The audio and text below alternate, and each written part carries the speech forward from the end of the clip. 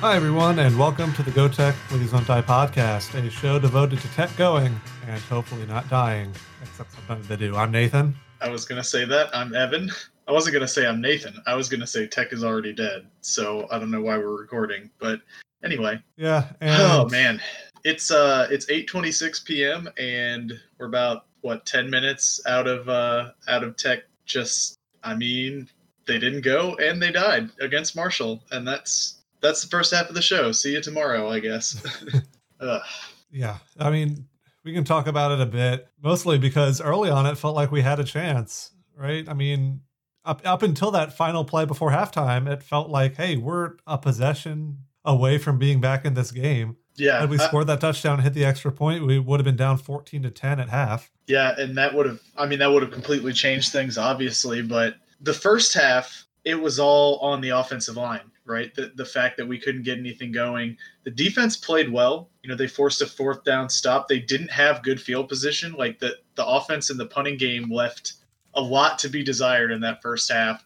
And the defense held their own, right? Held them to 14 points when I think they started with the ball in plus territory maybe 3 times without looking at, and we had 2 fourth down stops in that first half. So, I mean, defense did well, but unfortunately, like you said, I don't know. We don't need to go through like the drive chart here, obviously. Although I do want to mention Marshall ran 19 plays and Tech ran 1 in the first quarter, or for most of the first quarter, because Luke Anthony's arm got hit and he threw a pick on our first drive. On our first play, Marshall had an 11-play drive that was stopped on fourth down and then a 10-play touchdown drive. So that's not how you want to start out. Yeah, the touchdown drive was after the fumble, right? Or interception, I guess, by Luke Anthony.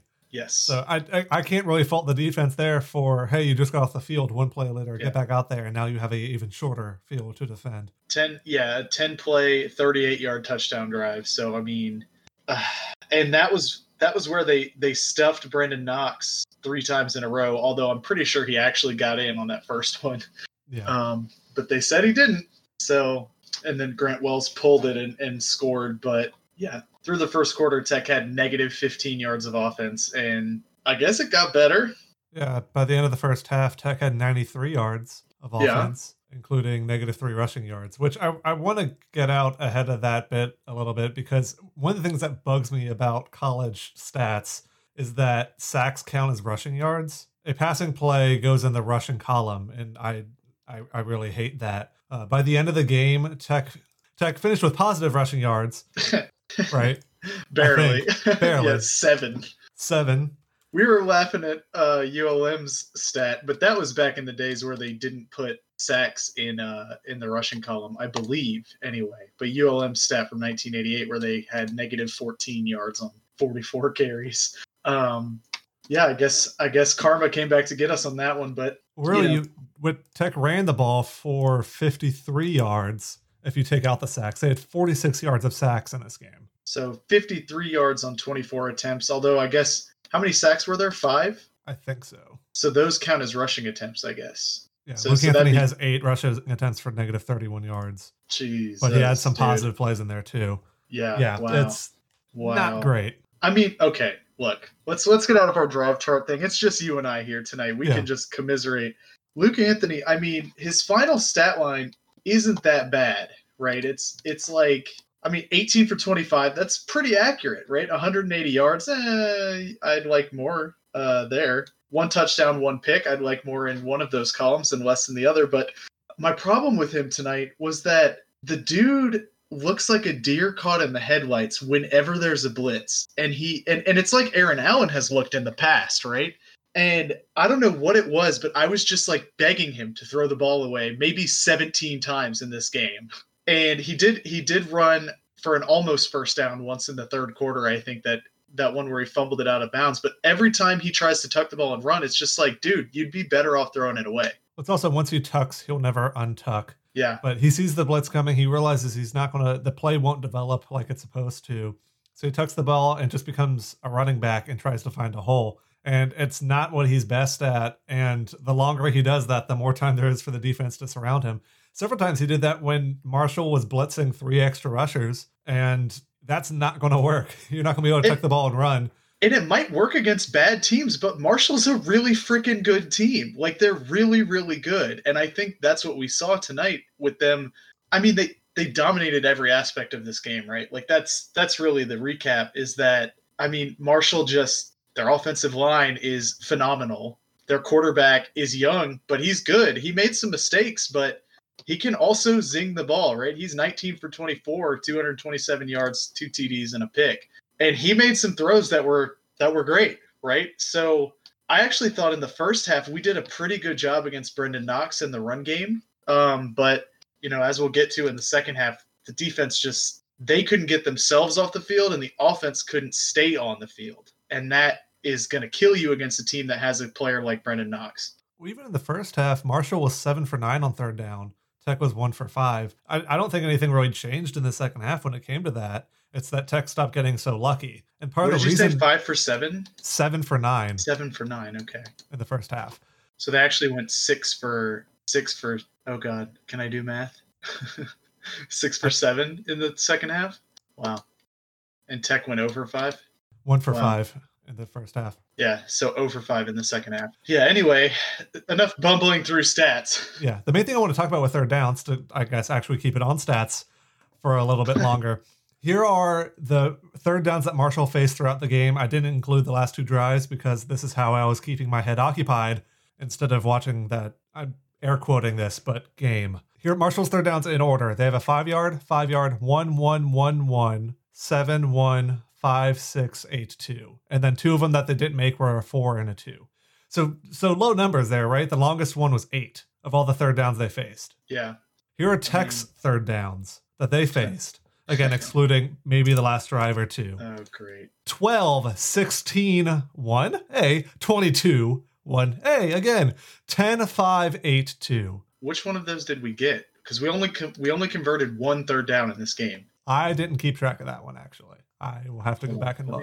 Let me but it was third down. It was bad. It was in the first or the second quarter on the field goal drive. Justin Henderson gained 1 yard on 3rd and 1. That was the only third down conversion we had. And so, like, I think it's fair to harp on the defense because the defense didn't. No, the defense was not the worst unit in this game. That's for sure. They were the second worst because our special teams forced a turnover and didn't give up anything dumb. So the special teams gets the nod as the best unit on the field tonight from me. But yeah, we were 100% on field goals. They were undefined because you can't divide by 0.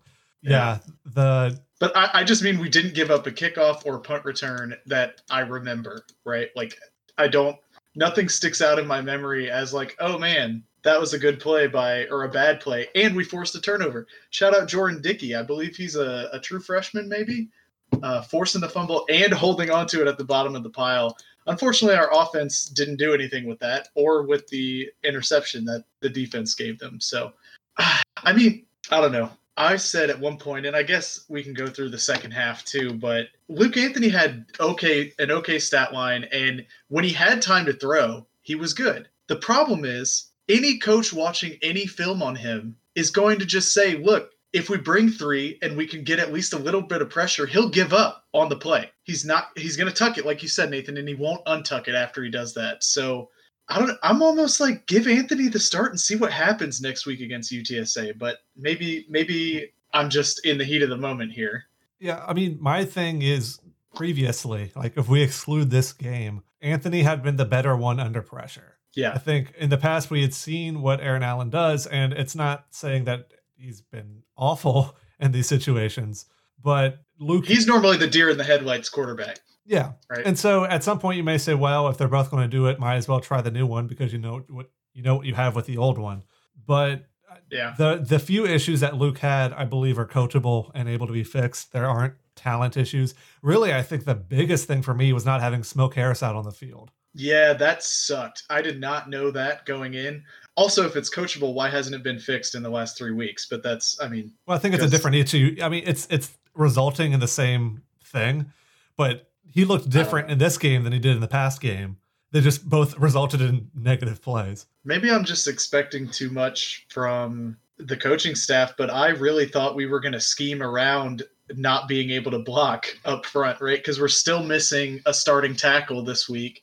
Donovan Campbell came back, and I don't know. I'm not the biggest like offensive line knowledgeable guy, right? But like he definitely got just blown past several times in the first half. And now the offensive line played better in the second half, right? I think they had 1 sack maybe in the second half. I think it's also you're playing 2 different games here. By the end, you're more about protecting a lead and trying to make sure that's fair. They don't get back in the game quickly. To go through the first the second half, we're down 14-3. Obviously, I thought Henderson probably got in the end zone on that play at the end of the first half.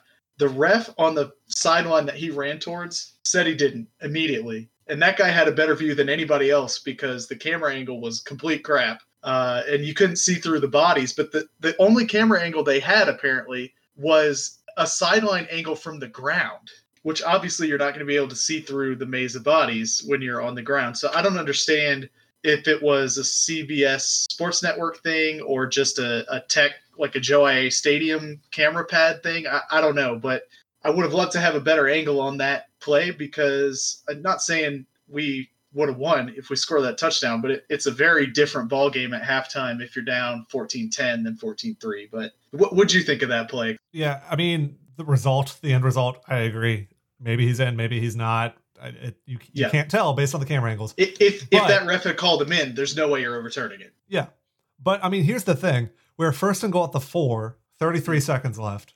No, that's not true. The 2 plays earlier, we had 33 seconds left, but still time on the clock. Give the ball to Justin Henderson. Gets to the 1 yard line. Okay, great. We have time to get another play here. Gives it to Justin Henderson. He tries to get over the top. Henderson is not an over the top kind of guy. Yeah. I understand trying to get it off really quickly, but I trust him going low more than high. Yeah. From the 1 yard line if you're trying to do something like that. But okay, you make 2 play calls before then to kind of like get an idea of what you want to do. So I believe we called timeout with 9 seconds left, and then we ran the play you just talked about where Henderson tried to jump, and we had 1 timeout left. Ah, man. So we had called our second timeout before 2 plays earlier. We got down to the 16-yard line. So we did call a timeout after this one because there were 6 seconds left, and then Marshall called 2 timeouts because they had to one-up us like they did in the final score. And then that's, I mean, to me, this is the thing. Tech goes out there with the formation after their timeout. They show a play. Marshall calls timeout. Okay, that makes sense. They see what Tech is. They want to see the lineup and everything. Then Tech comes out in the same formation. Marshall doesn't like it this time. Again, calls timeout. Tech goes out there again in the same formation. This time it looks like Marshall knows exactly what they're doing. I'm not sure if there was a tell or something happened, but between that first and second timeout for Marshall, they weren't stacking the box to prevent the run as hard as they were when Tech actually snapped the ball after the second Marshall timeout. And so my problem with this whole play, I don't really mind the fact you're going to run the ball there. I think it's a risky play if you can catch Marshall off guard with it, thinking that, oh, they're going to pass because they want to be able to kick the field goal, worst case. So I don't mind the risk reward of it. But when that happens, either Luke or Skip or someone has to see, hey, look, they're expecting this exact thing. Don't snap the ball. Because worst case, you get a delay a game and you kick the field goal. Or you have some sort of audible or pass, or Luke just throws the ball in the back of the end zone really quickly to get the special teams unit out there if you don't want to take the penalty. Just audible out of the run if you know it's not going to work. And you don't even have to tell anybody else that you're doing that. Just throw the ball away. Yeah, that's what I'm saying. That's the second thing. Yeah, I guess you don't want to get a bad penalty, but you could just spike it, right? I mean, yeah, it's third down too, so it's not like turnover on downs or anything is an option there. You said you don't hate the call to run. I hate it, but mainly, I mean, I obviously hate not scoring points, but I don't hate lining up and saying, my guys can beat your guys on this one play to gain 1 yard. I don't mind that, but from the shotgun, that's fair. We've got the big bone in our freaking arsenal, and we've got pass plays we can run out of that they'd have to be prepared for. I'm not even saying run it on the last play there with 6 seconds. I'm saying with 9 seconds, run a play out of the big bone, then call timeout, then try your pass, or try a pass on the second down play with 9 seconds. And if it's incomplete, it's incomplete. Or if you get sacked, you still have time. Hopefully you don't run around for 9 seconds, but you still have time to call timeout and kick the field goal. I don't know. I mean, I think the shotgun was used because you didn't want them to think you were going to run the ball. You do the big bone. But like you said, they still knew though. They still stacked the box after calling 2 timeouts, which is like had Tech had another timeout, I think they would have called another timeout, seeing what Marshall was throwing at them there, and then made another play call. But the whole play design is catching Marshall off guard with a run in the red zone when they're expecting a pass because of how many seconds are left on the clock.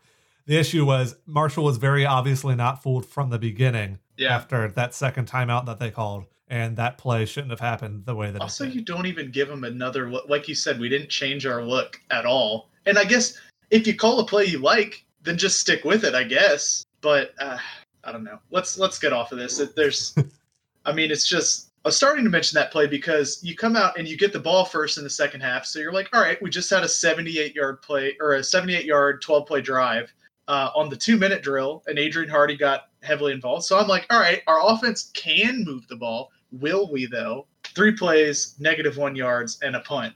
And the punt went like 29 yards, and Brock Thompson returned it for 13 yards. So they literally started from our 23-yard line, which is phenomenal. And the first play, Tyler Grubbs pressures the hell out of their quarterback, their redshirt freshman quarterback, and Woods picks it off. So 2 true freshmen on our side making big plays. And then what does the offense do? 3 plays, 9 yards, punt. And this time it is a 35-yard punt to the Marshall 49-yard line. So, that's better. Better. Certainly better than the Tech 23. And then Marshall goes on to score 3 touchdowns on their next 3 drives. So, the defense, they played okay in the first half. They did.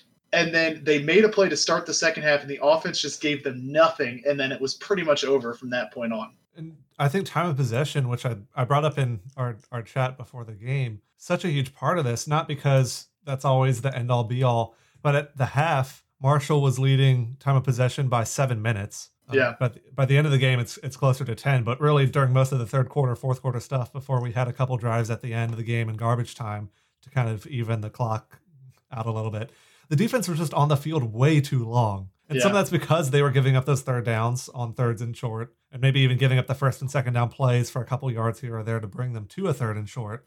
But the offense needs to stay on the field longer and keep the defense from just getting that gassed. They just looked like they were waiting just to sit back down on the bench to catch their breath again after every snap in the third quarter. Yeah, Marshall's first punt in this game, and now they had 2 turnovers, but Marshall's first punt, 5:21 left in the fourth quarter. That was their first punt in the game. They're up 35-10. Yeah, and even the times where they go 4 and out, or not 4 and out, but go for it on 4th down and don't make it. The first drive of the game took 4 minutes and 30 seconds off the clock, and of course Tech had the interception on the next play, and the defense has to go right back out there. Then after that touchdown, Tech punts. Marshall goes back on the field and still chews up some clock. Yeah, it's ESPN's like 5 being weird minutes. about. It's like 5 minutes. I'm looking at when they scored the touchdown here. Yeah, so like some of that time is the defense is on the field for the first 9 minutes of the game without a break at all, basically. After getting a stop too on the first drive, they successfully stopped them on 4th down, and then the offense. I don't know who to blame on that. I guess the offensive line and Luke Anthony for not having a better awareness of what's going on around him. But he got hit from behind as he threw, so I don't blame him for that. He tried to step up in the pocket that time too instead of tucking it, so maybe that's why he just tucked it the rest of the night. I don't know. Oh man. One other thing to touch on too, we had mentioned the rushing yards thing, right? Was it 10 yards on the night, 9 yards on the night, 7 yards on the night? Yeah. In the previous games, the pass blocking had been the issue. This game, it was passing and rushing. We couldn't there were no holes available to the running backs. Granted, we didn't see any missed tackles by Marshall either, or forced missed tackles by our running backs. Marshall's a really, really good team, and go ahead and finish your thought, and then we can talk about overall impressions. Yeah, when you're getting pressure on the quarterback, like Marshall was for a lot of the night, and unlike BYU, they did blitz a bit. And when you counteract the blitz, you do it with screen passes, short passes, like we did a few of, but not as many. Those worked when we did them. Yeah, those worked when we did them. I think that goes back to smoke being out because you're designing them for particular players in mind. Yeah, but hey, Jawan Johnson looked good though on that one we ran towards the end of the game. But anyway, CJ Powell impressed me too at times too. Yeah. But what really needs to happen? Weapons. Yeah, it's so frustrating. We've got weapons, and I don't know what happened to the running backs. That's what I think. They had 5 people in the box, and we're stopping run plays after a 2-yard gain. Yeah, and like we've said on previous episodes, I mean, Justin Henderson at times literally just ran into a defensive lineman and fell down after 1 yard. I'm not saying he's not trying, but it's just like, what? That doesn't look right. Is there nowhere else to go? Like, did you notice that? Like, there were maybe 3 plays I specifically noticed, and he only had 1.5 yards average and a long of 4. So clearly not a great night for him, but like, he would just, instead of finding a hole, he's just running right up to the first defensive lineman he could see and just falling forward for a yard or 2. And I'm just like, what is that? And Tucker, meanwhile, has 4 carries for 20 yards. I mean, I don't know, man. Obviously, the running game wasn't working, but 4 carries, 20 yards versus 11 for 16. I mean, maybe split the load a little bit more if one guy doesn't have it. But obviously, we're playing from behind, too, for a lot of the game, so we gave up. So I don't know where the splits are in terms of, like, a lot of Henderson's 11 carries probably came in the first half. Yeah, but and speaking of the running game real quick, jumping over to the Marshall side of the ball, to kind of end, maybe not end, we'll see how much longer we want to talk about this, but a little bit of a higher note. Brandon Knox was someone we were not afraid of, but we were a little worried about going in. And granted, he did have 125 yards for 2 touchdowns, but that was on 32 carries. Yeah. He averaged 3.9 on the night. That's not bad from a Tech defensive perspective. I bet in the first half he had a lot less than that, too. I bet it was closer to 2.5 yards per carry. We did a pretty good job against him until the end of the game where they're nursing a lead and just running the ball, and we couldn't stop them. But yeah, I mean, also Xavier Gaines, the guy, you know, they hyped up in the broadcast. I did my post about him in the 3 Keys post. Like, we held him in check again. He's a tight end. He's a playmaker, and 3 catches for 16 yards. I'll take that all day. But the defense didn't have a chance, and they didn't give themselves a chance either, not getting off the field on 3rd down. I don't know if we said out loud, but 13 for 16 is Marshall's 3rd down efficiency, which is, we were 1 for 10. So, I mean, there's the ball game right there. You cannot win a game where those are the stats, right? I mean, I'd argue it doesn't matter what you give up if you're going 1 for 10 on 3rd down. Yeah, and so I'm not blaming the defense, to be clear. I'm just saying, like, it's on the offense, yes, for going 1 for 10 and not getting anything going. But, I mean, the defense has got, like, they ran on 3rd and 7 one time, and we had him stopped in the backfield and just let him gain 12 yards. We had Knox dead to rights. I think it was Barnett had him dead to rights in the backfield for a loss, arm tackled him, and he just, you know, he's a good running back, so he's going to get out of an arm tackle. I don't know. Let's move on. Obviously, let's just blow through this. Did Tech go? Did Tech die? No, they did not go. And yes, they absolutely died. Actually, no, yeah, you're right. I guess player of the game is the other thing that we do here. I'm kind of struggling you want to go player first? Of the game. Well, actually, yeah, I'll give it to Adrian Hardy. Yeah, I mean, he's been off and on for his entire career at Tech. It looks like he can do great things, and then he kind of hides in the shadows behind all the other weapons we have at receiver, which, you know, should have helped us score more than 17 points. But this game, he came up huge. 9 catches, 102 yards, and a touchdown. On the drives that worked, he was involved. Yeah, it feels, and those drives worked because we got him involved, I think. But it feels like if, like, Sonny Dykes was the coach of this offense, we would just bubble screen every single play and we wouldn't run the ball at all. And that would be fine. And now Sonny Dykes' teams here ran the ball, especially in 2012 with Dixon, right? So I'm not saying running the ball wasn't part of his thing, but, like, running wasn't working, and bubble screens were working sometimes and not other times. But, like, I want to see us set up a bubble screen and have one of those wide receivers who's supposed to block just run a go route, just freaking streak down the field, wearing clothes still, but, you know, go to the end zone and just fake the screen pass, pump fake it, and then bomb it over the top. Because their safeties are just dropping down, right? Because they know that's what we're going to do. So anyway, I'm supposed to pick a player of the game that's not named Adrian Hardy somehow, I guess. I'll give it to Woods. Oh, yeah. Young dude, got a 2nd pick. I don't think he got beat for a touchdown, but I could be wrong about that. There are a lot of them. Marshall had 2 receiving touchdowns, so I think it was Hannibal in coverage for one of them and maybe Ladler for the other. I'm not entirely sure, but Woods, he's impressive, man. It's very impressive for a true freshman to come play, especially when that secondary's been awful, to be frank. Like, they have not been very good.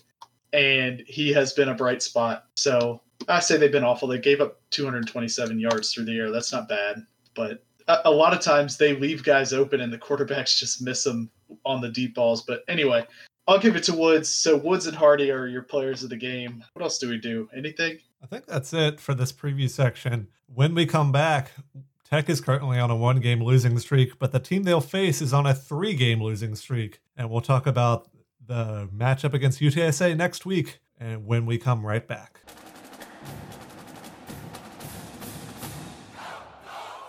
Hey, and welcome back to the show. Right now, we have Evan back and also a new guest. It's Taco Joe. Hello, hello. I think that's your legal name, right? Your legal name is Taco Joe. It's Takosef Jose Rodriguez III.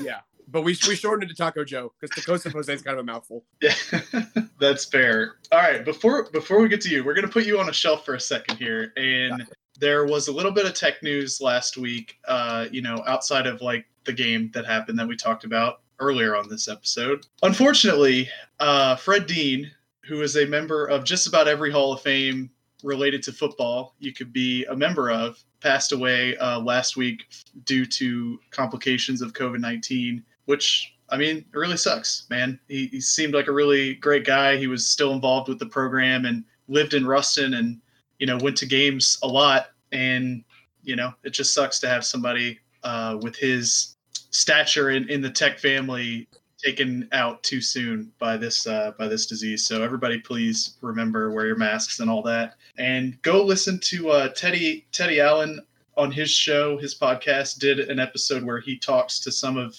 Fred Dean's teammates from Tech, and it is a really, really good 20-minute listen. They just talk about him as a person and as a player, and apparently he's the best defensive lineman anyone ever saw. So really worth your time to go listen to that. Maybe we can tweet that out or something again. Yeah, I can definitely include that in the show notes, and we can tweet it out as well. I haven't had a chance to listen to that yet. Yeah, it's really, really good. I'm looking forward to it. But yeah, another opportunity, just again, because of COVID-19, please wear your mask. I was more impressed with the crowd shots this week. I didn't mention that last night. It's a very low bar, but yeah.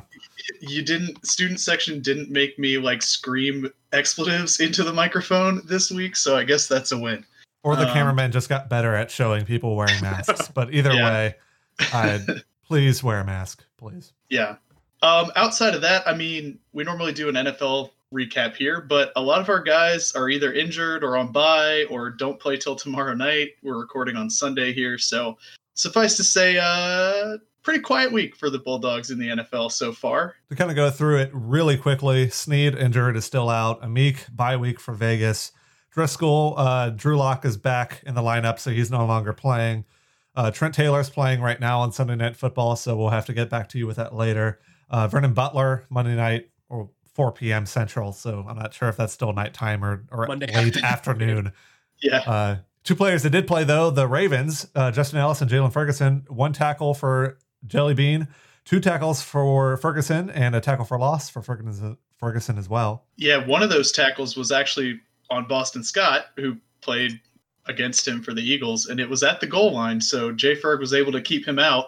A little tech-on-tech action there. I've never been so conflicted in my life. Yeah, I was like, I want Boston to score, but that's a really good stuff by Ferguson there. But anyway, another player that hasn't played yet for us is Xavier Woods, the safety for Dallas. And Taco Joe, you happen to be a Dallas fan, right? Yep, my father cursed me. He gave me the curse, but when he was doing it, wasn't a curse. So Xavier Woods, he's secondary for us, and I mean, I've lost all hope for the Cowboys this season. You know what I mean?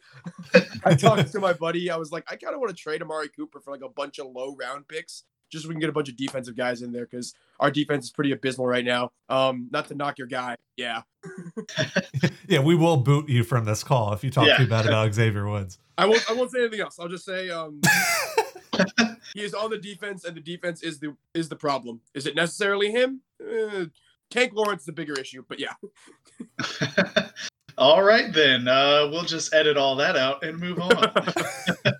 All right, so we brought Taco Joe on because this upcoming Saturday, Tech travels to San Antonio to play UTSA, and Taco Joe is a UTSA super fan. So we thought we'd bring him on because we don't know what we're talking about, and he might.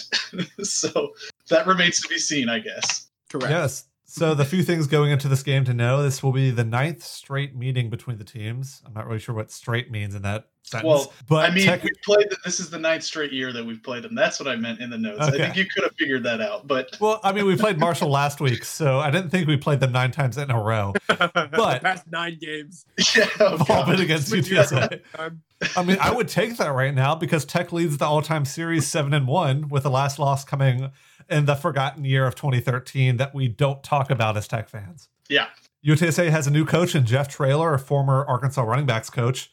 When he was announced, it seemed to us in the Tech world that people weren't all that impressed with the hire. I'm kind of curious, Taco Joe, what did you really think of the Traylor hire? Maybe in y'all's neck of the woods it was different, because for us, Frank Wilson was a joke, and Jeff Traylor. We agree with that. Yeah, I think we all agree with that. The thing about Coach Traylor, though, is he comes from Gilmer, Texas, which is like Friday Night Lights, like that kind of scene, you know? So Jeff Traylor like understands how Texans care about football, and he looks at football the way Texans do, and like he appeals to parents very well because he's a high school football coach, like in the best way. Does that make sense? He knows how to talk to him, he knows how to get parents like wrapped around his fingers. So recruits have just been flooding it. It feels like. Yeah, he didn't have that illustrious of a career in college so far. But like I think it's a testament to just like the head coaches he was working under just weren't that good. Because he was at Texas when Strong was there, and then the last guy he was with in Arkansas like wasn't that great. But the positions that he was coaching were some of the most efficient positions on those given fields. But again, that's kind of a nitpicky, cherry picking stat. The thing about Traylor that gets me is like it seems like he's like the polar opposite of Frank Wilson. Like wherever Wilson had deficits in, it feels like Traylor has abundances in. Like Wilson famously never admitted to mistakes in press conferences, and always was like, well, at the time, that's what we thought was a good idea, and blah, blah, blah. And like after the Texas State game, the first game of the season, he came into the press booth, and he was talking to the reporters, and he was like, yeah, no, I should have done better on that play, and I should have called a better play there. And like he owned every mistake that the players made as his own, which was just like I said, like it's a total departure from what this program was the past 4 years. Yeah, I think from a Tech perspective, the reason why it felt like they were just hiring another Frank Wilson, or y'all were just hiring another Frank Wilson, because Wilson was the LSU running backs coach. So it felt like UTSA went back and said, let's go hire another SEC running backs coach and put them in charge of our team and see what happens. For sure. But from a Conference USA playing well, which has not been a thing that's happened this year, it does feel good to see a team make strides the way that UTSA did, at least to start the year, because y'all started 3-0 with wins over Texas State, Stephen F. Austin, and Middle Tennessee. Not that Middle Tennessee is all that much of a win. But a conference win's a conference win. I don't know what you're talking about, man. Like that's a conference win, bro. Like we were on top of the West for a minute. But here's the thing: you follow that up with a loss to UAB, which, as a Tech fan, I'm insulted by. Yeah, please. Seen UAB play football? Unfortunately, yes. UAB's a damn good football team. I will not admit that in my current life. And I totally understand that, because you guys are La Tech fans, and you've seen success in the past 5 years that I have no concept of.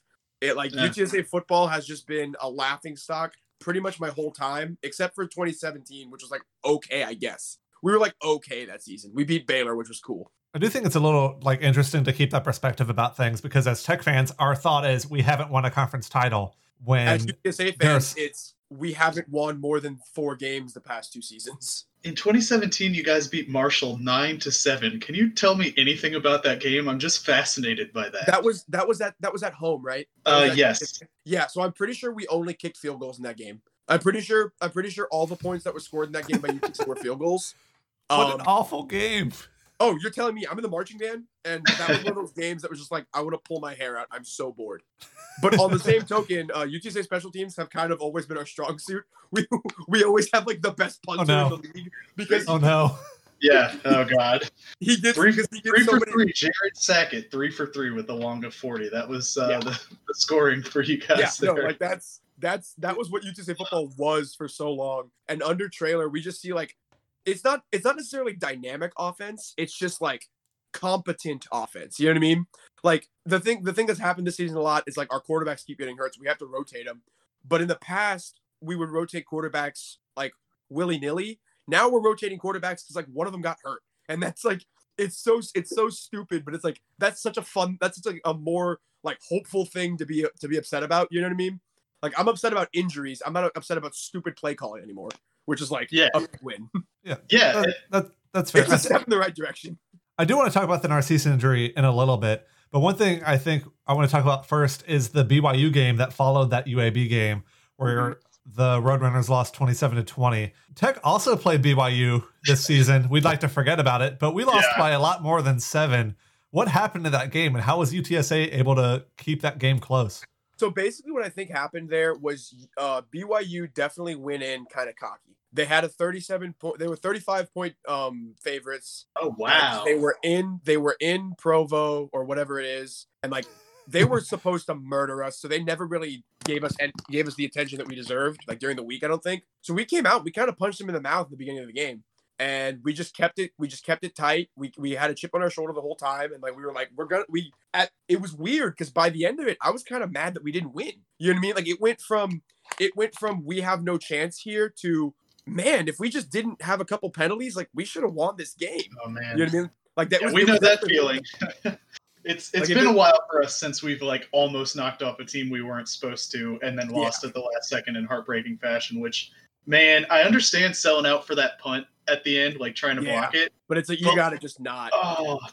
Oh man, that hurt. I actually turned that on because I was like, oh man, this is close. Like I think I watched y'all's touchdown and then to make it 27-20 and then watch from then on. But oh man, that punt, because if we get that punt back, we get the ball back with like 45 seconds left and a timeout, and it's like, it would have been great. That would have been. I mean, I'm not saying you never know at that point. We would have had the shot. You know, like Lowell would have gotten the ball back, and like we could have beaten number 15 BYU. Right. But yeah, I definitely think we went in there knowing that we were better than what we got credit for, and that we should have won the week before too. You know, like I do have a question about those two games in particular. UAB and BYU, they both ended on a penalty on a blocked punt that was running into the kicker, correct? Mm-hmm. Correct. So against Army, I didn't get to watch that game. Was there a late game, end of the game kind of thing where you ran into the kicker, or was that just a straight up loss? It was a late game thing that Army committed. Oh, so Army committed a late game kicker foul, but it should have been roughing the kicker. They called it running into the kicker. So we didn't get the ball back. Because guess what? When you play a military academy, they get all the calls. They get every single call for some reason. That's just what happens. And it's the most frustrating thing in the world. And we're like Military City USA, so we feel the need to play Army all the time. And it's super annoying. And we won't talk about our 2013 matchup against Army, but we will talk about our 2017 matchup against Navy. Where we beat them in a bowl game. But to talk about those 3 losses a second, UTSA lost all 3 games. They averaged 16.3 points per game. Again, that was UAB, BYU, and Army. What was the difference? Was it the strength of the opponents in those games? Because those are a lot tougher than Texas State, Middle Tennessee, Stephen F. Austin. Was it the strength of the opponent, or was UTSA kind of falling apart? What was really the difference there? The thing is, though, is that for pretty much for BYU and UAB, for sure, we were in it. We were never not in those games. I think what killed us there was we were kind of iffy at the quarterback position, and our secondary was just atrocious. Like our secondary just didn't do its job for the most part. Against BYU, like our defense never looked stronger than they did against BYU. But and then Army, they're just it's death by 1,000 cuts. If you held that quarterback to less than 5 touchdowns, I'm impressed because that dude works Tech. Like just murdered us. He had his lowest completion rating against us, which was like super impressive in our stance. I think what got away from us there was just lack of discipline and like just not being able to finish those games, which I've kind of taken on the idea that like this year wins and losses don't matter. It's a culture year. It's the first year with a new head coach. Like it's about reacting to things and like doing things the right way and just showing growth as a team and a program. But at the same time, it's like we could have won all 3 of these games had these boys just been a little bit more disciplined. I mean, like, I don't want to blame COVID, but also, like, yeah, if Traylor's coaching these guys the way he should have been or since like March, like he should have been, I think we win all three of these games. You know what I mean? Like, as crazy as it is to say, like, I think it's like we were in it all the time, and then Army, it's a different thing. Those guys stink.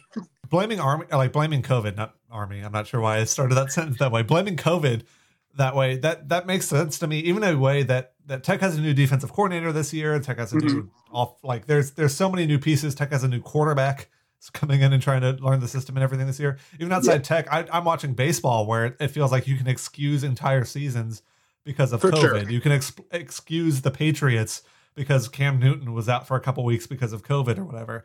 There are certain situations where it's like, well, this year is just kind of messy, and who knows what would have happened.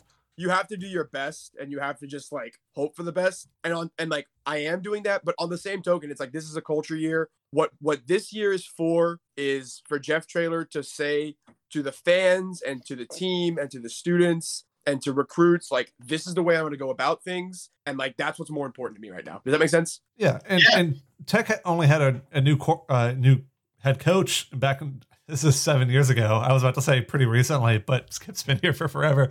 Yeah. And I mean, we'd kill for a 3-3 start to the season that year. And the year that we went 4-8.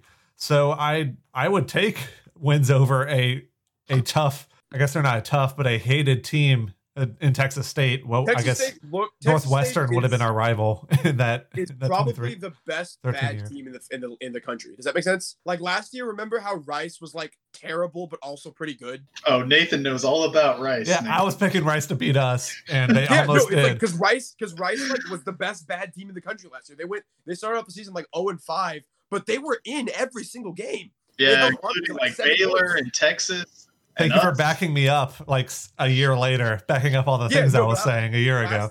Last year, Rice impressed the hell out of me. Like, which is a stupid thing to say because they're Rice, but like, still. One last thing to talk about before we get to this game itself, and we've kind of been jumping on other teams here, but there's been some discussion on Twitter. Are Tech and UTSA rivals? I think before Tech joined CUSA in 2013, it just not even would have been thought about. But it's been a few years, and these have been some close matchups against UTSA teams that we've always thought were better than. Again, different perspectives mean different things. But Taco Joe, to call you by your full name, are these teams rivals? I think these teams are like, it's kind of like I look at them like I look at like the Ravens and the Chiefs. Like, they're not rivals yet. Does that make sense? They're building up to a rivalry. Like, yeah, if UTSA can knock y'all, if we happen to knock y'all off this year, I think next year this game is going to mean a lot more. If you beat us, then it's like, whatever. Like, because we're like looking more competitive than we have since Coker left. So like, if we can make this a game, if we can take y'all to the limit and beat you, then I think you calling this game a rivalry like makes sense. It's like, it's Texas, it's Louisiana, it's like you know what I mean? Like, y'all are like a really old, like, historic program. We have no history whatsoever. Like, I think that dynamic is really, like, Ruston's a small town. San Antonio's like this giant metroplex. Like, those dynamics play well against each other. And I think that's like a fun, like, this could be a good rivalry, but it's not there yet. Yeah, I think for me, like, it seems like the game always gets a little chippier than, like, you know, when we play Rice or when we play UTEP.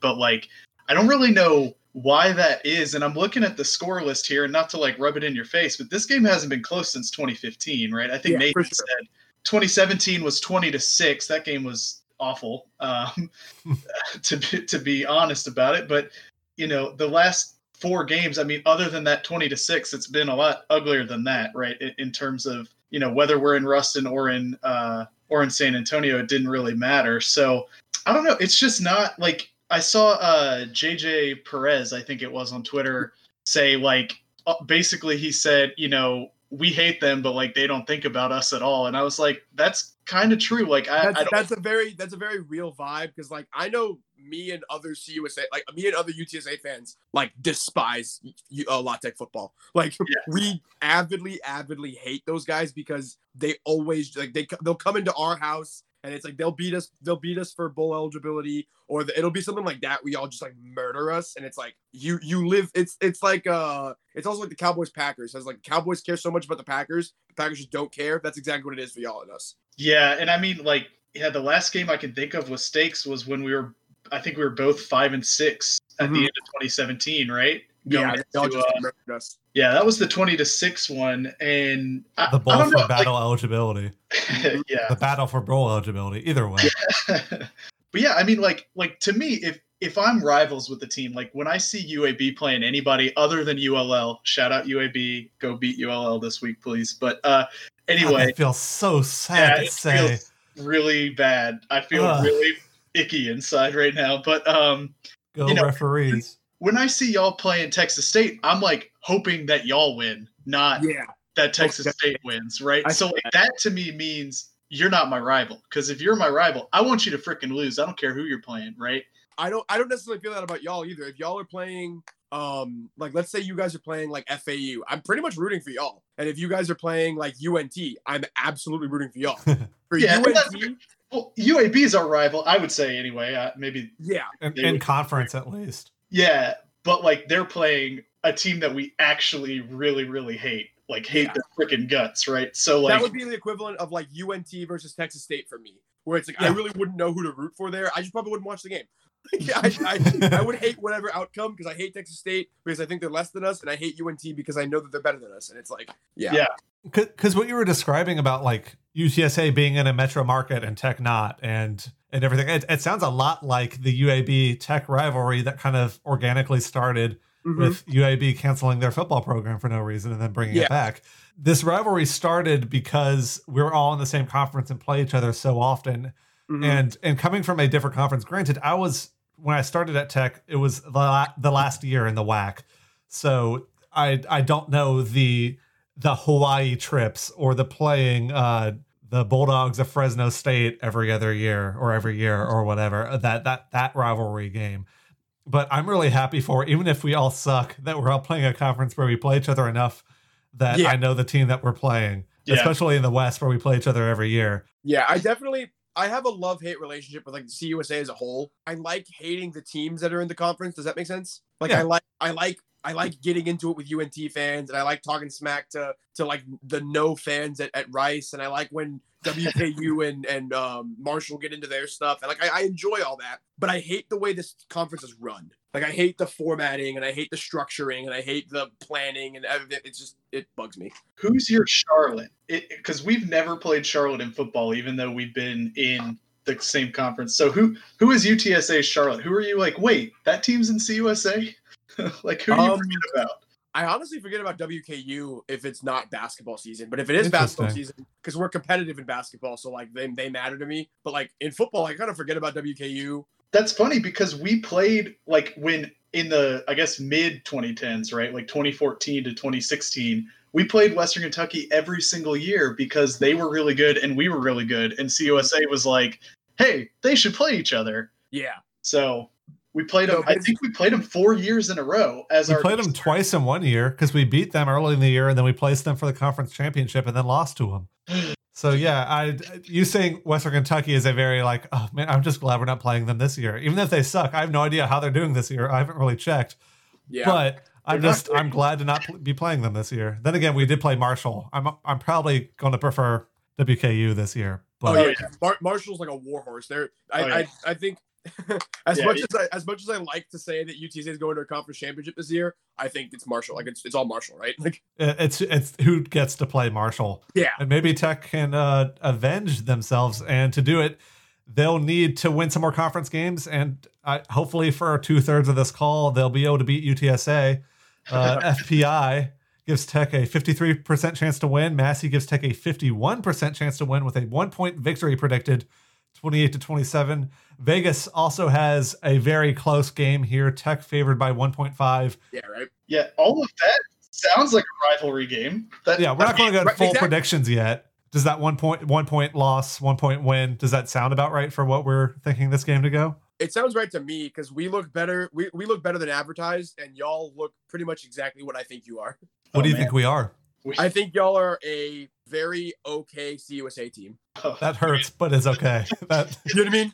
I feel like you're right, but I'm also like, man, I don't think this team is like, I don't think they look like what I think they are, right? I think they're much better than they played, but they haven't shown that. So yeah, that's the issue as a Tech fan right now, is that it feels like they are better than they are showing. Is that if they figure out two things, yeah, and one of them is offensive line play, which again, we have some great offensive linemen. I'm not just saying that because they follow us on Twitter. We have some great interior offensive linemen. If we figure out the tackle position, we're gold. I think we may even beat Marshall if we have two solid tackles in the starting lineup. But we don't. I'd love to run it back with them in December. Either we don't have that or we don't have that yet. And so are we just what we look like? You can't say anything else because we've played enough games now that I feel like we have enough sample size to show we're a mediocre Coosa team. Yeah, I mean, it's also like you said earlier, there's the COVID excuses and everything, but this year may just have to be, you know what? Whatever you look like week to week is just what you are, you know? What's a bad season for you guys? A bad season is 6-6. Yeah. Yeah, so you guys have what I call champagne problems. It's like when... But we don't get the champagne. We get so close to the champagne. My friend Austin, diehard UTSA football fan, as hardcore as I am, before the season, he'd seen 7 wins. In his 2 years at UTSA, he saw 7 wins. And I guess that's a privilege kind of thing. Okay, like yeah. we're a privileged team. Like check yourself before you talk. Yeah, I will check my privilege at the door here. Football games, bro. I know losing football games. But the issue is that we had such great teams. We're on a 6-game bowl win streak right now, where we don't have a conference title. Had we had a conference title in that time, I'm sure we'll complain about something else. Oh yeah, because you always complain about what you don't have. For sure, we'll complain about not having your 6th berth or whatever. But I feel like it'd be so much easier to accept a mediocre season where we lost our coordinators and we lost our starting quarterback to the NFL and we lost all this other stuff if we had won a conference title. Mm-hmm. That's for sure, and I understand that. But no, I don't. Oh man, when fan bases who were like, "Oh no, we went to a bowl game. Oh, that's all." Shut up. Let's get into this game here before we just spiral. Maybe we've already done that, but we're pretty far past that point. I'm telling you, boys, I can complain like no one else. So speaking of games, we've got one coming up here. Really? Pro transition for you. Normally, Joe, what we do is we kind of go through some of the numbers and nerd stuff and players we think are good. But since we've got you here, I mean, we'll kind of let you tell us about the offense and the defense. But starting out with the offense, I'm really curious about this quarterback position because, I mean, I saw a tweet from y'all's final fall camp depth chart, and it had, sometimes if they don't name a starter, it says quarterback A or quarterback B. Mm-hmm. Y'all's depth chart said quarterback A or B or C or D. You had 4 guys listed as the potential starter. Yep. So what the hell's going on there? What do you think about the quarterback position? And then obviously Narcisse just got injured, but just run us through the first 6 games, your thoughts of the quarterback position so far. UTSA loves to have it's every year we have quarterback controversy. It's just what happens. We also don't have health quarterbacks. So we came into the season with Frank Harris, who's the local kid, big name from Judson and that whole thing, right? Or Clemson, sorry. Or Clemens. That's what I was thinking. Not Clemson, Clemens. He's the local guy, has a big story, really athletic, runs the ball a lot, throws it, can throw the short pass well. But he's a gamer and he tries to win games and he's tough and that whole thing, right? And then there's Lowell, who's the 4-star recruit who went to LSU for a year, who Coach O said was the most talented quarterback they had on the team at one point. And injuries and just a lot of tough luck for Lowell happened upon him. So he ended Narcisse, right? Lowell Narcisse, yeah. Yeah. And then there's JoJo Weeks, and then there's Josh Adkins. JoJo Weeks is just this gunslinger who has a rocket ship for an arm. And then there's Josh Adkins, who's won 5 games at the Division I level. Another local kid, a gamer who can throw the ball really well, who's kind of a double threat. He has a lot to it. Me going into the season, I was kind of really high on Adkins, but Coach Traylor said we're going with Frank Harris. So I was like, all right, fine. Coach Coach Traylor knows infinitely more about football than I do. I'm going to trust him. So Frank Harris goes in, he wins the first 3 games, and I'm like, okay, cool. And then he gets kind of dinged up at one point. Lowell comes in. Lowell plays these games, and these past 3 games, like except for Army, let's take Army out of the equation. Against BYU and against UAB, when Lowell played, we seemed our most competitive. However, when Frank was playing, we didn't seem that competitive. But when Frank was playing, we won all 3 games. It's just like, it's really messy and kind of sloppy. And it's like the injury makes it 100% Frank Harris is our quarterback from here on out. But it's just very messy and sloppy because, like, we're trying to kind of find our identity still because we don't really know what it is. But it is helpful that Frank and Lowell kind of have a similar, like, Lowell is just a bigger, stronger Frank. So it's like, that's nice. You are missing one other player who has a passing attempt on the season. Do you remember who it is? It's Cephas, right? It's Sheldon Jones, the wide receiver. Oh, that's right. 6. Okay. He has a negative 200 quarterback rating. Yeah. Because it was a pick, right? It was, one attempt for an interception. Yeah. It's like, I'm pretty sure it was a pick, right? Yeah, that was a tough one. Ouch. But yeah. On the other side of it, though, is like our running game is strong when we get it going early. We need to. It's like a train. We have to start chugging early. Is it a one-man per... I'm looking at the stats, and the stats say Sincere McCormick, the majority, like heavy majority, especially excluding the quarterbacks, because some of that sacks of the yardage gained and of the attempts. And Sincere has 118 attempts. The next highest running back is Brendan Brady with 10. Is it really a one-man show in the backfield? So it feels like it is, but Brendan Brady does a lot when it comes to blocking. He's really like integral in the system when it comes to blocking and stuff like that. So like Brendan Brady, because how many yards does Brendan Brady have on the season? It's a lot, I'm pretty sure. 50. Brendan Brady has 51 yards. Yeah, off of 10 attempts, like, that's pretty good. Yeah. When Brendan Brady's the I need 1 yard running back. Does that make sense? Gotcha. He's the one that's downhill runner kind of guy. Yeah. He's the one who's going to get you that first down pretty much all the time. Narcisse is the guy when you need a breakaway or you're just trying to run the clock out. Like, that's who you play.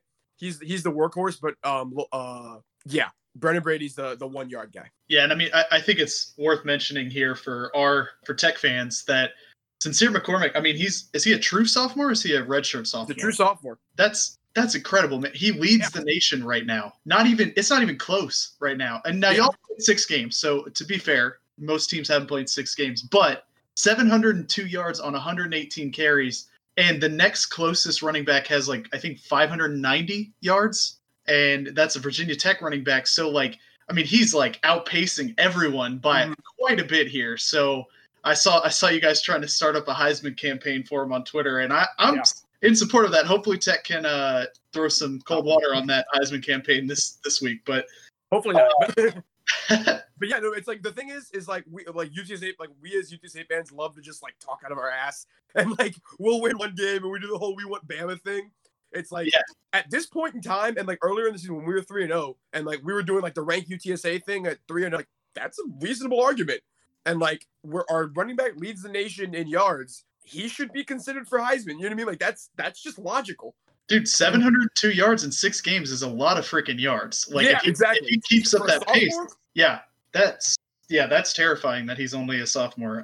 And you get an extra year of eligibility this year. But yeah, even if you do it per game, he's still 11th in the country at 117 yards per game. That's incredible. Yeah, really, really, really good. And he's after what Tech just went through against Brendan Knox last night, I mean, 13th in the country at yards per game. Yeah, hey Tech, look out for this guy. He's going to be the focus, and also with Harris as the main quarterback. I mean, he's actually got more rushing touchdowns than McCormick does. He's got 5 to McCormick's 4. We like to ride McCormick down the field and then just bang it in with Frank. That's kind of a game plan that we go by. Yeah, so I mean, just Tech coaches, you heard it here first. We know you're listening. So I guess that was the how UTSA does their offense well. To get a couple weaknesses out of how Tech may be able to exploit the UTSA offense, what does it look like? The best way to beat UTSA is crowd the box. Crowd the box, crowd the box, crowd the box. Put pressure on the quarterback and just get in the backfield as much as possible because Frank, he likes to scramble, but he also gets kind of nervous in the backfield. And he likes to get like agitated and he moves around a lot. And it's exciting to watch, but at the same time, it's like, oh my God, get the ball out of your hands. So the best thing, if La Tech wants to do well here, get in the backfield. If UTSA wants to do well, keep him out of the backfield. That's the best thing. Feels like we're scrimmaging against ourselves. Yeah. On the defensive side, 32 points per game. That's 48th in the country out of 77. 456 yards per game. That's 59th out of 77. The UTSA defense doesn't look like the strong side of the ball for the Roadrunners. Does that make sense with what we're seeing numbers wise? Oh yeah, absolutely. Like I've said this pretty much every week I've talked to anyone. It's like the way that UTSA wins X game is own time of possession. We need to have the ball longer than the other team by like 30 minutes if we want to win this game. Like we need to own the time of possession. Well, good news based off of last Bulldog game. A lot of 3 and outs for you guys, or what? A lot of yeah. We were 1 for 10 on third down, so not great for us. But yeah, I mean, I want to talk about some of the playmakers you guys have on the defensive side of the ball, though. I mean, you got Jamal Ligon, is that his name? Linebacker, leads the team with 42 tackles. He's got 2.5 sacks and has forced a fumble. And then there's Rashad Wisdom in the secondary, who you mentioned. We were talking before we went on air about him being a really good member of the secondary. So he's got 40 tackles, 2 picks, and scored a touchdown for you too. And then, but what else do we need to know? I mean, what are the strong units? What are the weak units? Like, where can Tech's offense have success, do you think? So I think your best bet against us is passing. Like our pass blocking is not great. Rashad's probably the best secondary player we have. Other than that, it's a lot of young guys who are still kind of figuring themselves out. Rashad's the best player on that side of the ball for sure. Our defensive line is pretty stout, like you said. Ligon has a lot of tackles. And the thing about Rashad, going back to him, he's a spark plug. He's energetic. He's on fire. He's like this. He just exudes energy and like that kind of thing, which is great. But it's also gotten him in trouble lately. Like for UAB and BYU, he got ejected for a targeting penalty. Oh wow! So yeah, he kind of has the pedal to the metal the entire time, which I appreciate. But like that is a thing about him, is that he's an energetic dude. But yeah, I think the best our weakest part is pass defense. Interesting. How's the pass rush? Because Tech's offensive line can't block anybody. So well, our pass rush is pretty good. Like I said, our defensive line is pretty stout. Our linebackers like get the job done when they need to. It's running game that we're really good at defending, I think, in my opinion. Or it's not running the way like Army runs. It's running like the way regular the normal way. Yeah, like the correct way. Because Army doesn't play football; they play Army football, and it's boring to watch. Like I hate them. Yeah. So you said run defense is a strength or a weakness? Honestly, I'd kind of put it as like a neutral. Does that make sense? Like, okay. We're not particularly good. We're not particularly bad. Like we can do it, but once they break past the linebackers, they're home free basically. So I mean, it sounds like if a team really, really wants to establish the run, they might be able to. Whereas, like when we played Marshall, I mean, we could not establish the run to save our lives. We had 7 yards in the game on the ground. You can get yards and you can score points with the UTSA defense, but like you have to be on top of early downs. Does that make sense? Yeah. You need to be on top of early downs. You need to get 7-8 yards. And we talked about that in the first half of the show that we may have already forgotten. And I know I archived the note, but Tech's third downs in the Marshall game, they did not put themselves in positions to make third and short. Yeah. Like Tech's third downs, again, to reiterate, a 12, 16, 22, 10, 5, 8, and then also 2 1s and a 2. Tech did not put themselves in a third down situation to pick up first downs. Hopefully against UTSA, again, on our side of the, we outnumber you, Taco Joe. So hopefully Tech puts themselves in a position where they don't have 3rd and 16 every single time they reach a third down. And hopefully the rushing game helps with that. For sure. But yeah, to kind of go through our final little things here, one of the things we do towards the end of the show is we talk about how Tech can win or lose. And I guess that's, for Taco Joe, that's how can UTSA win or lose. Yeah. But Evan, let's start with you. How can Tech win this game, or how could they blow it? All right. Now go back and play my clip from the last 2 weeks, which was our offensive line has to do something, anything, please, dear God, as far as blocking people is concerned, or we're not going to win any game except ULM, and that is still a guarantee. We have to block better up front, or nothing's going to work. So if we don't do that, we're going to lose. There you go. But the key outside of that is Sincere McCormick. I mean, he's the number one running back in the nation right now, and UTSA is going to give him the ball, especially if they watch our tape, which I'm sure they will, against Brendan Knox. So last week, I mean, Marshall ran the ball on 66% of the plays against us, and even though we kind of bottled them up in the first half, they were able to run on us in the second half because we were so damn tired and we couldn't get off the field on third down. So I think UTSA's got a pretty good playbook to follow as far as, sticking it out with the run game and just waiting for us to break down. So for Tech to win, we're going to have to be successful on third downs on both sides of the ball. Like, we can't be 1 for 10 and have the opponent be 13 for 16. That's not going to work. We're going to lose every single game where that happens.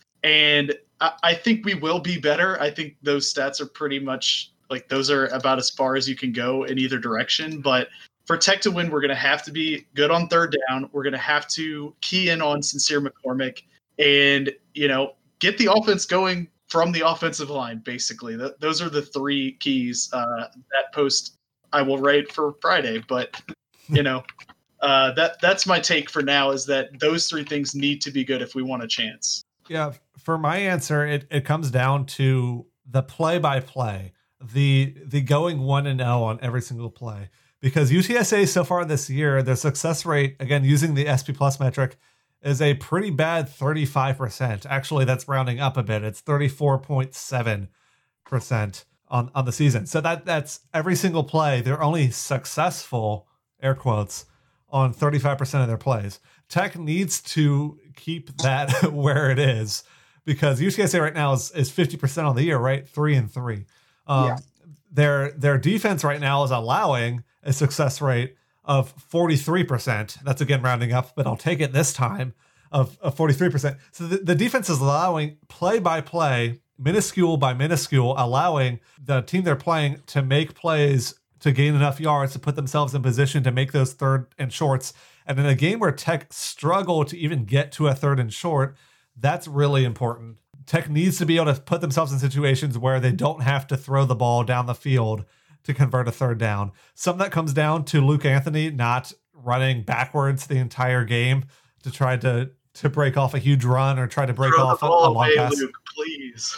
Yeah, exactly. And one more thing that may help right now, if you want to buy socially distanced tickets, you can get them for $25 at San Antonio if you want to drive over to Texas. And I think a neutral crowd or maybe a Tech heavy crowd, if you're able to buy enough tickets, may help. Please don't come to Please do not. I will say the opposite. And as long as you're being safe, and that's a key part of this whole thing.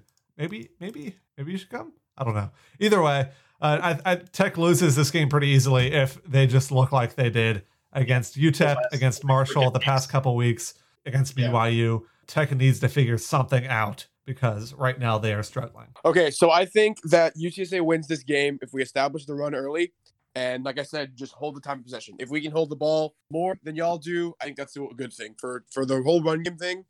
I think if 2/3 of our plays are running plays and 1/3 is passing plays, but not just passing plays, like they have to be successful long shots down the field. That's our best way to win this game. It's such a Booger McFarland take, but like score more points than the Tech does. Like the team who scores more points will win, and like that's my prediction.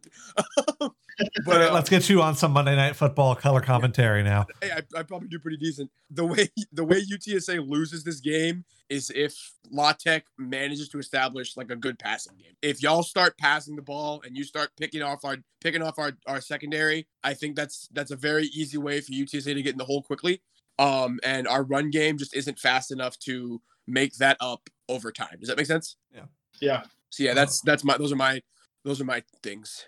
Yeah, and it's worth saying that last year's game, which the final was 41-27, but Tech really did establish a good, air attack. 331 yards from Jamar, 25 for 35. But it was complemented by a running game that gained more than 7 yards, like we did against Marshall, obviously. So for sure. Yeah. So I mean, it certainly. I just want, like I said last night, I just want to see an offense that looks competent again. Like that's my main thing. But The next thing we normally do, Joe, is pick a player to watch. And since it's your team, who do you have? It could be somebody we've already talked about or somebody else that you think might go off or is like ready to go off or something like that. Yeah, I'm gonna ride my dog, Sincere McCormick. I think like you guys just said. Man. You said ride your dogs, and we're the dogs. Oh, I'm gonna ride my dog. I'm gonna ride my dude. I mean, I'll redo that. I'm gonna ride my dude and say that like Sincere McCormick, you guys said that your running defense isn't that good, and our running attack is pretty much our best part of the team. I think he goes off for like 120 yards easy. And yeah, he's gonna be. We're gonna ride his legs all the way to victory. I think he's the person to watch. Yeah, I think the run game, it broke down against Brandon Knox, right? Like I said, I don't have the splits from the first half, second half, but like he wasn't gashing us for like 12-yard runs until the second half when the defense had been on the field for 25 more plays than the offense was. Right. So and he ran the ball 32 times. Like he averaged under 4 yards a carry. It's just he got so many carries. Yeah, and he ended up with a lot of yards. Like, oh yeah, we're famous for running for like Sincere McCormick had 55 rushing attempts the first game. Yeah, oh my God. Yeah, no, we just work him into dust. Like, my player to pick for this game is Corey Mayfield Jr. I guess his dad is also named Corey Mayfield, the UTSA cornerback. He mostly because what I'm worried about in this game is Luke Anthony turning the ball over, especially under pressure because. Like Taco Joe has said so far tonight, the part of the UTSA defense that works the best, maybe, other than the run defense, is the pass rush. And when Anthony has been under pressure, he's made some interesting decisions. Sometimes he'll take the ball and just tuck it and try to run. Sometimes he'll throw up a floater that just doesn't make any sense. And Mayfield is tied for, I guess, with Rashad Wisdom with 3 interceptions, but he's also had 3 pass defended, a forced fumble and a fumble recovery, and a sack, interestingly enough. So I'm going with a player on the Roadrunner defense in Corey Mayfield. Yeah, and I'll back you up there. You mentioned the pass rush. I'm looking out for Jalen Haynes. We've seen Tech struggle to just block a 3-man rush or a 4-man rush, just the defensive line. And this kid's got 3 sacks already on the year. He leads the team in sacks. And yeah, I mean, we have to be able to block guys like him, and that's going to be the key to this game. I mean, there's a lot of other factors like we just discussed, but I mean, it's not even a discussion for me if we can't block guys like Jalen Haynes. Yeah. So last segment of this preview section is our final predictions. Taco Joe, we'll allow you to sit there for a second and listen to what we have to say so you can totally refute us. Evan, how do you see this game going? Yeah. It's so hard to like make a final prediction when I'm sitting here saying like, well, the offense has to do something they haven't done since like September 26th, right? Like we've seen 3 games where they haven't done any of that. So it's just like, I have a prediction if we can't get the offense going, which is that we'll lose by a lot. But if we can, which I hope we can, I think that we're probably the better team if both teams are playing at their full 2020 potential.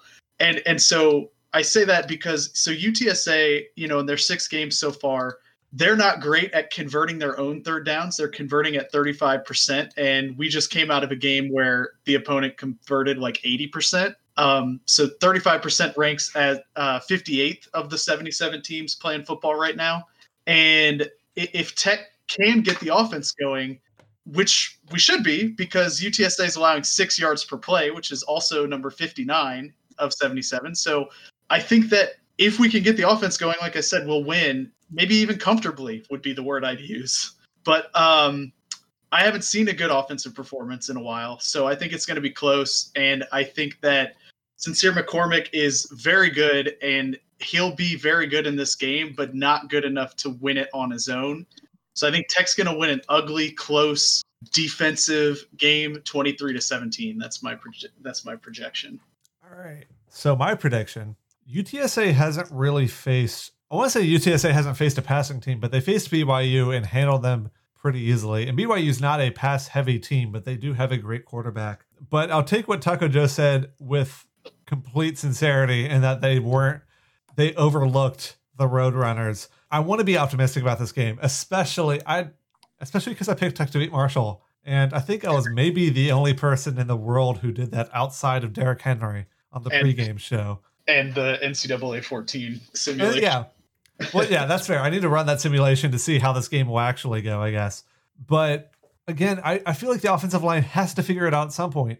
If we're able to block a little bit, we're good. Yeah, Luke Anthony looked good when the offensive line gave him some time to, like, not die, right? I mean... Yeah, and I am worried about the offensive line more so than I was against Marshall because I really thought it was a one-game thing. But I really hope we're able to figure it out. Because if we can figure it out, I think we win this game. I don't think we need to rely on the run, and that's UTSA's specialty is stopping the run. Because I think that our passing game will be good enough that it will open up the run game a little bit to where Justin Henderson can do the thing that we know Justin Henderson can do, and that's run 7 yards a carry like he did last year or whatever it was. If Smoke Harris is back, then even better, because then we don't have to worry about blitzes. And I think that was a huge part of the Marshall loss was the fact that he was on the sideline in street clothes because of an injury. On defense, I am worried about UTSA moving the ball, but not especially so. I don't think our defense will give up enough points to where Tech will be out of it. I think Tech wins this game. I think it'll be close. I think that 1 point prediction by a lot of the different computer polls is just about right. I will say Tech wins another 1 point game, 24-23. What do you think, Taco Joe? So I think I agree that it'll be close. I agree that it'll probably go down to the wire. I think it'll be one of those whoever has the ball last wins situations. Yeah, I think Sincere is going to run for a lot. I think this is going to be the first time UTSA plays a team that's equal in skill level. Or probably the second time, because I'll say Texas State was pretty equal with us at that time. But like La Tech, you guys pull from the same group of guys that we do. You know what I mean? Like we're kind of in the same world as y'all. So I think this will be the first game of the season that's like, this is a team that looks like UTSA. Maybe not like in play style, but in terms of like skill and general like ability. So I think it'll be a close one. And of course, like I'm gonna be the homers. Like, I think UTSA is gonna pull it out. We are at home. We are coming off of a 3-game losing streak. Like, I think this is going to be a statement game for UTSA saying, like, we can win. Like, we've won tough before. We can stay in games. We can keep our head in it. And, like, we can do this. I think the final score will be something like, I think it'll go down to special teams. I don't think anyone has been a special team. Oh, gosh. Oh, I think it'll go down to special teams. We'll probably take it away by like a 3-point win. You know, I'll say 24-21 UTSA. Yeah, that was so weird how we just lost Taco Joe there at the end and we didn't hear his final prediction. And that I'm not sure what happened there. It must have been some technical difficulties. I bet he said Tech would win. I think where that was going. I think we can all speak for Taco Joe and say that Tech will win this game. Yeah, because everyone who's ever talked to me before knows I don't really have that much blind faith in UTSA football, right? Yeah, one final thing to do here is the tweet of the week. This week's tweet of the week goes to at Steph Ben Mick. Maybe? I'm not sure how to pronounce that. His name sounds right to me. Ben Ironside is his name on Twitter. Says, imagine you're a wide receiver at West Point and never get a single catch in 4 years, and all of a sudden you have to go to the Army. LOL. This week's tweet of the week was picked by the guy whose mic we just cut in Taco Joe. You guys are funny. We try to be a little too hard sometimes, but we try to be. It's all in the effort, right? Yeah. So before we go through our final credits here, Taco Joe, how can we follow you on Twitter or elsewhere? You can follow me on Twitter by going to @TacoJoe_. @TacoJoe_ is where I tweet most of my tweets. If you want to see me and my friends do really stupid and hilarious stuff at baseball and basketball games, you can follow us at @bad_birds_. That's where we talk our most smack with most people. Yeah, that's pretty much it. Twitter's Hey, one other thing. This is not a segment we normally do, but your name's Taco Joe. I know San Antonio's a good food city. What's the move if you go to San Antonio? Where do you go for tacos? Like, well, give me like a top 3. I know there's a lot. All right. Sure. So you got to go to Henry's Puffy Tacos because Puffy Tacos are like a local dish that no one in the world eats but us. They're basically like puffy corn tortillas with meat, cheese, lettuce, tomato. Henry's Puffy Tacos is like the touristy place to go, but Ray's is like the local place to go. Like if you go to Ray's, like you know what you're talking about. Another good one is Garcia's Mexican food. It's on Fredericksburg. It's on Fredericksburg Road. Very, very good. And then the other one is the Original Donut Shop.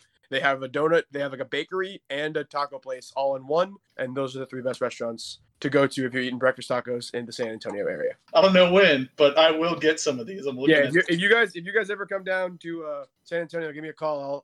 I'll give you some of the best Mexican food you've ever had in your life. Nice. All right. So yeah, the Tech fans who are buying those $25 tickets to go to that UTSA Tech game, hit those places up ahead of time. Yeah, but that about wraps it up, I guess, for this episode of the Go Tech Please Don't Die podcast. As always, you can follow us on Twitter at GOTECHPLSDNTDIE, or head to our blog where we have recaps and previews of every game that we play. That's at gtpdd.dog. D-O-G. That's awesome. That's so cool. What part of that is cool? The .dog. Oh yeah, it costs us $40 a year. .com costs us $12 a year. That is totally worth it. It's 100% worth it. Yeah, especially since some random thing in Starkville took gtpdd.com for some reason. I'm still mad about that.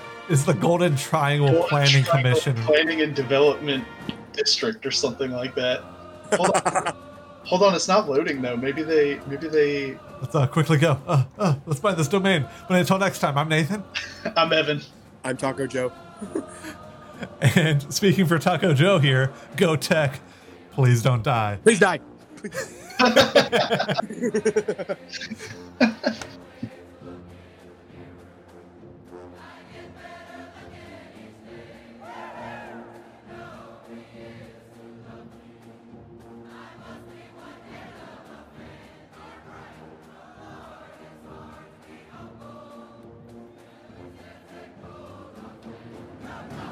Go ahead, Nathan. We can save the taco chat for after.